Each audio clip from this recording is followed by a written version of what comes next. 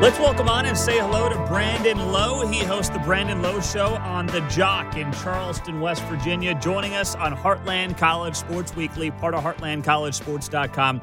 I'm Pete Mundo. And before we dive into it with Brandon, leave us a rating and a review on the podcast. And we've got a free Heartland College Sports koozie in the mail for you when you do that. So just send me a screenshot of your rating and review to Pete Mundo, M-U-N-D-O, at HeartlandCollegeSports.com, and a free Heartland College Sports koozie is coming your way.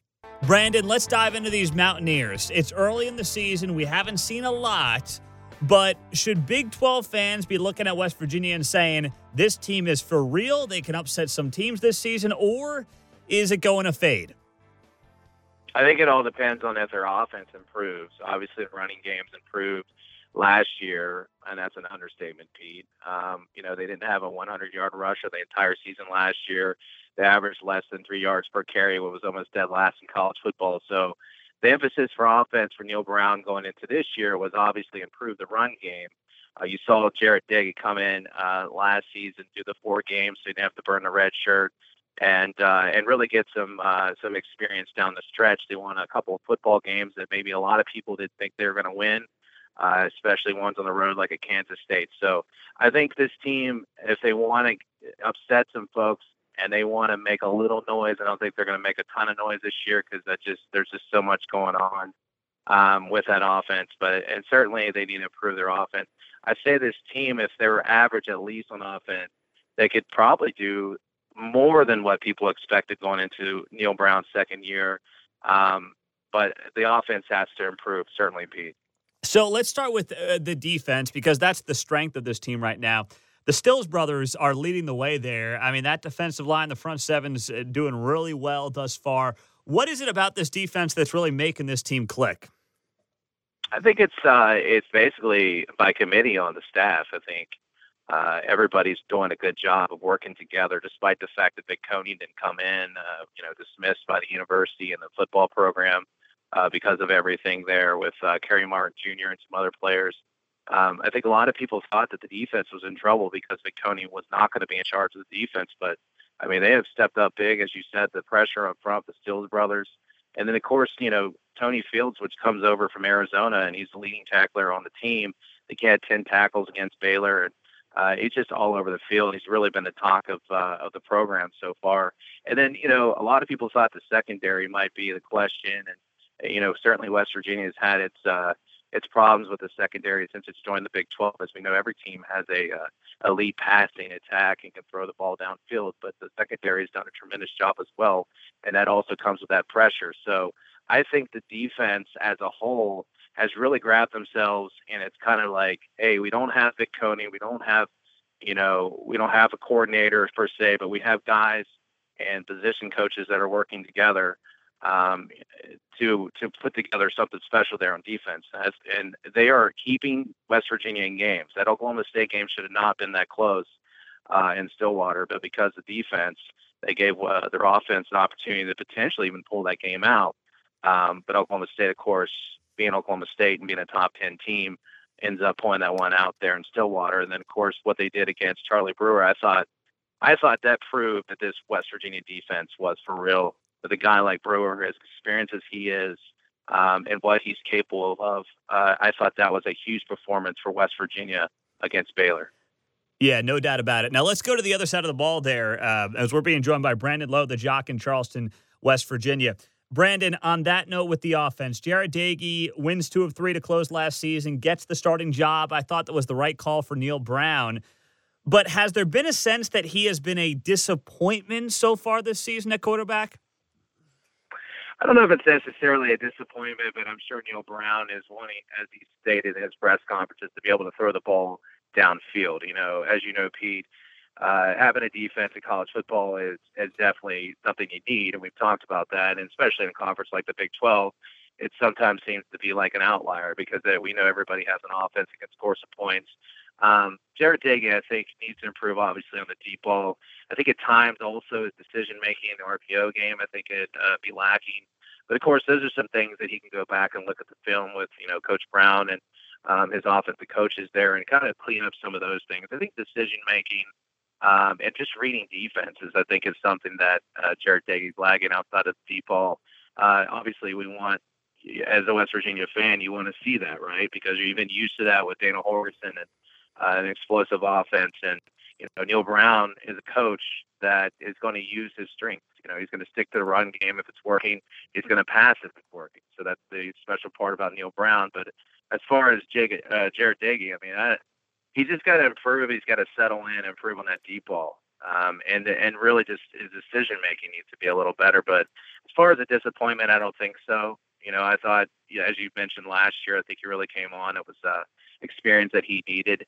And I think he just needs to settle in a little bit. You got to remember, he also has a lot of young guys on offense, a lot of young wide receivers, a lot of young guys up front as well. So this is an offense that's just trying to find their ground as far as the passing game.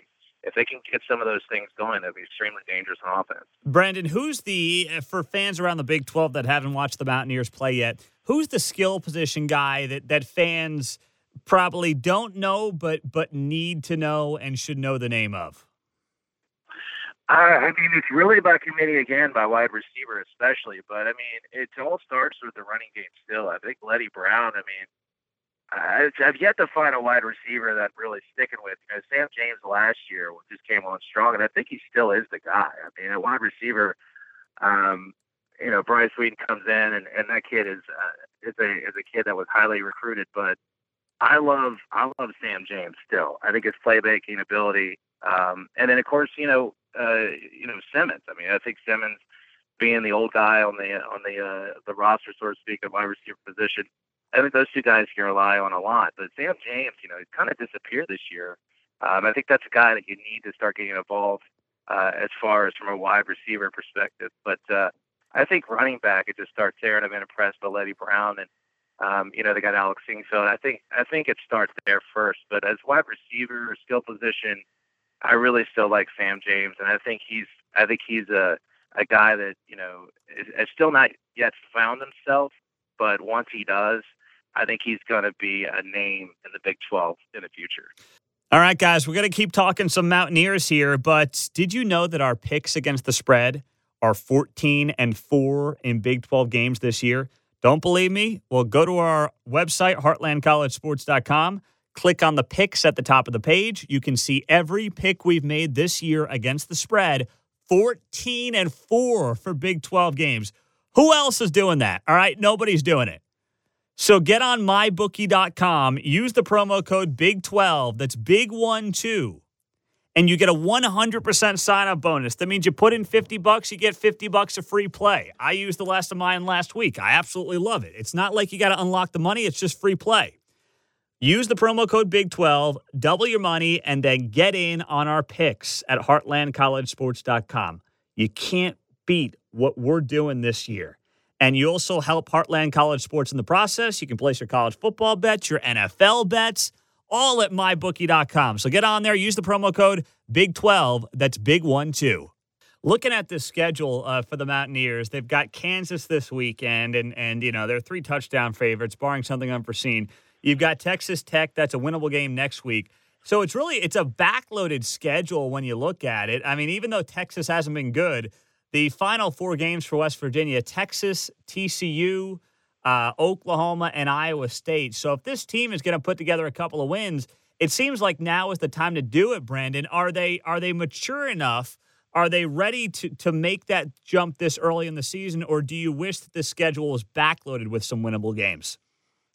Yeah, the backloading certainly should, it jumped out to you. You have, like you said, you got Kansas this Saturday, which is, I think the last I checked, they were a 4-touchdown favorite. But you can't look past the Jayhawks. It seems like one of those games, that's kind of, after a 2-week layoff, you're wondering how West Virginia is going to perform on Saturday. But they should win that game. I think at Tech is a tough game. Lubbock's always a weird place. You know that, Pete. When you go there, it's a strange place. And West Virginia has a history at Tech to down the wire games, and when they first entered the league as a Big 12, they were 5th in the country after beating Texas, and they just laid an egg there. So there's history there in Lubbock. You just really never know what's going to happen there. And I think Tech is a really good team. They pushed Texas. K-State is a really, really tough game. I Yep. mean, K-State looks like one of those really sneaky teams in the Big 12 right now. They lost the first game against Arkansas State, which is a really good Sun Belt team. And I think everybody thought they were going to have a tough year, but they've really come on strong. And that Texas, that Texas is just, it's Texas, right? It's Austin. That's a brutal one there too. And it's TCU's tough. Oklahoma is what they are at home, and then Iowa State, man. Iowa State is, in my opinion, Iowa State should be considered one of the favorites to win the Big 12 conference right now. Brock Purdy is just one of my favorite quarterbacks in the country. They play defense; they're just tough. So that schedule is extremely tough. It's hard to find a game on there that you go, that's a win or that's a possibility because of how young this team is, the struggles on offense. But the defense certainly will keep West Virginia in a lot of these contests.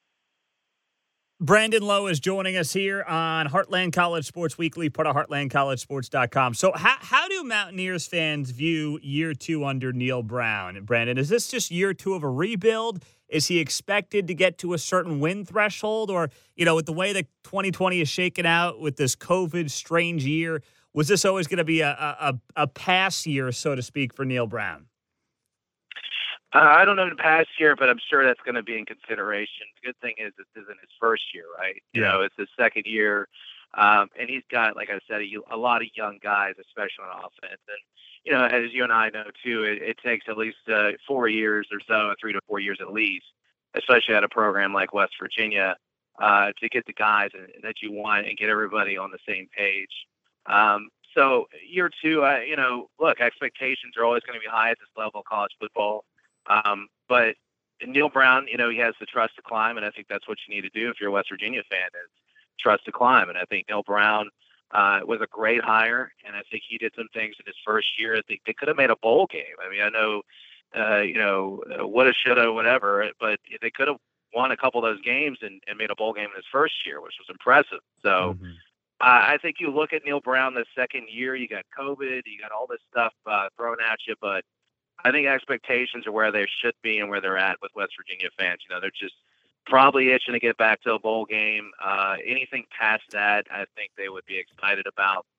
That's the beauty of being in this position, right, is when you have a new coach and every game's exciting because you don't have those expectations going in. You're not nationally ranked. Nobody thinks you can win the conference. Every game's exciting. That makes the fan more excited to wake up on Saturdays and root for your team when you're pretty much the underdog in most contests you play. So I think expectations are where they should be. I think Neal Brown looking to at least get this team to a bowl, and maybe make some noise. Obviously, he would like to win the conference, but I think expectations are where they should be, and that's a good thing. On that note, then, Brandon, we'll wrap it up with this. What is the relationship like from the West Virginia perspective between the Mountaineers and the Big 12? I feel like I ask it, whenever we talk during the football season, but I'm genuinely curious because they are obviously the outlier geographically and otherwise in this conference. We're 8 years in now to the relationship. How do the Mountaineers fans and how does the university and the program feel about the Big 12 partnership? Well, they should feel really good about it. I've always said that, when they were looking for a home, when the Big East was going back to a basketball conference, and they said, hey, we're packing our football bags up. So you need to find a home somewhere. We're going to be a part of the American Athletic Conference. If you wanted to be a player in college football and put yourself in a position to get big boy money and be able to play for a playoff and be on a national stage and recruiting, all that stuff that comes along with it, you had to pack your bags and go somewhere. And, I thought a lot of fans thought West Virginia was going to land on the ACC or the SEC just based off the geographical location of West Virginia, and then some said Big Ten. And here came the Big 12. They knocked and offered an opportunity of a lifetime for West Virginia because, I don't know if fans know this or not, but there was no opportunity at any other Power 5 conference. You have people saying, well, I had sources here and I had sources. Well, you could tell me whatever your sources are. There was no offers coming from those other Power 5 conferences. The Big 12 won in West Virginia.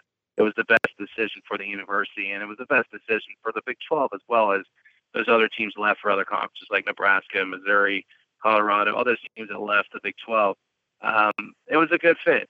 And it may not be geographically a good fit, but that's why we have jets, right? We can get to places pretty quickly, and we still get to do walkthroughs and stuff. People are so up in arms about football. I feel bad for baseball and basketball. I mean, they got 2 games a week, sometimes 3 games serious baseball.